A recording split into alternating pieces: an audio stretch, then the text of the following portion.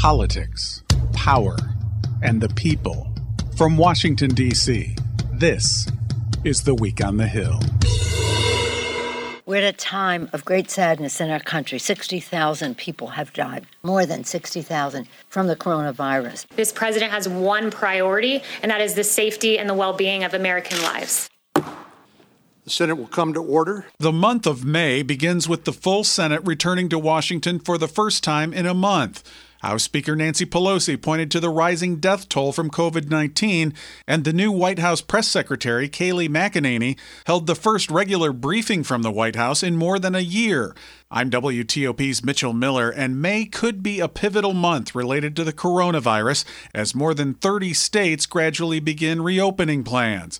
Here in Washington, COVID-19 cases keep rising, which has caused some Democratic senators to question the decision of Senate Majority Leader Mitch McConnell to have lawmakers return.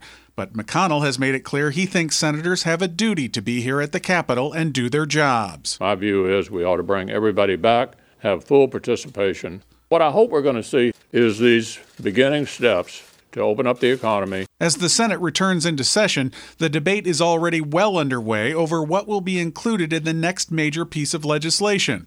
The House will not yet be in session on the advice of the Capitol physician for its 430 members, but House Speaker Nancy Pelosi has set out a goal of close to $1 trillion for state, county, and municipal governments. She and Democrats say the funding is needed to make sure workers on the front lines don't get laid off during the crisis. So much of how we function in meeting the needs of the people depends on state and local governments having the resources. Some of these people, these heroes, are risking their lives to save other people's lives, and now they risk losing their jobs because what the states have localities had to spend makes it unsustainable not to have layoffs. But the Senate isn't going to dive right into the funding for CARES Act 2. Majority Leader McConnell says he's open to discussing funding for the states, but he tells Fox News it shouldn't be an effective blank check for state governments. We're not interested in borrowing money from future generations to send down to states to help them with bad decisions they've made in the past, unrelated to the coronavirus epidemic. One of the proposals getting growing attention in the Senate is legislation that would guarantee the paychecks of workers slated to be furloughed or laid off. One of the co-sponsors of the Paycheck Security Act is Virginia Democratic Senator Mark Warner. I spoke to him about how it would work. I've said, let's take a time out. Let's look at what's working around the world. In many European countries, they've only had a 2% to 4% increase in unemployment because in those governments, they have decided to directly supplement payrolls, have the government, through payroll processors, directly pay somebody's salary so you keep the person connected to the business. They don't lose their health care. And at the end of the day, it's as cheap, if not cheaper, than the array of programs we put together.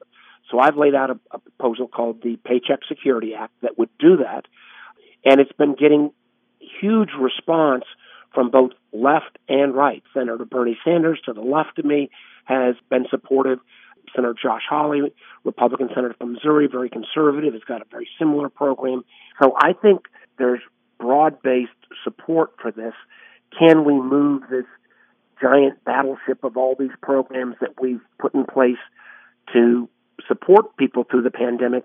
Can we move them to a new solution? Time will tell, but there's very few people that don't say, hey, gosh, we should have done this in the first place. The question is, can I convince folks to go ahead and now make the switch? Because clearly the economic harm that we're going to be feeling is not going to go away even when we reopen. You're a member of the Presidential Task Force on Reopening. Have there been any discussions yet? And what's your thought about what has to happen moving forward? I don't agree with the Trump administration on many things, but when the president asked me to be on the task force, I was pleased to do that. We've only had one meeting that consisted of an hour-long phone call. I hope the president will re-engage with this group, bipartisan group of senators. And my focus is going to be reopening has got to be based on data. It's got to be based on medical expertise. And we've got to dramatically increase the capacity for testing. If we can get the confidence of the workforce back to go ahead and reopen, but only if workers can go to work feeling that they're going to be tested, that they're going to know their coworkers do not have the virus, and that it's going to be a fact and data-driven decision. President Trump has encouraged states to gradually reopen to get the economy moving again. And his new White House press secretary, Kayleigh McEnany, made it clear during her first formal briefing she will be a strong defender of the president. We want to give the American people confidence that they have a federal government that is doing everything in our power to provide the necessary equipment to combat this invisible enemy.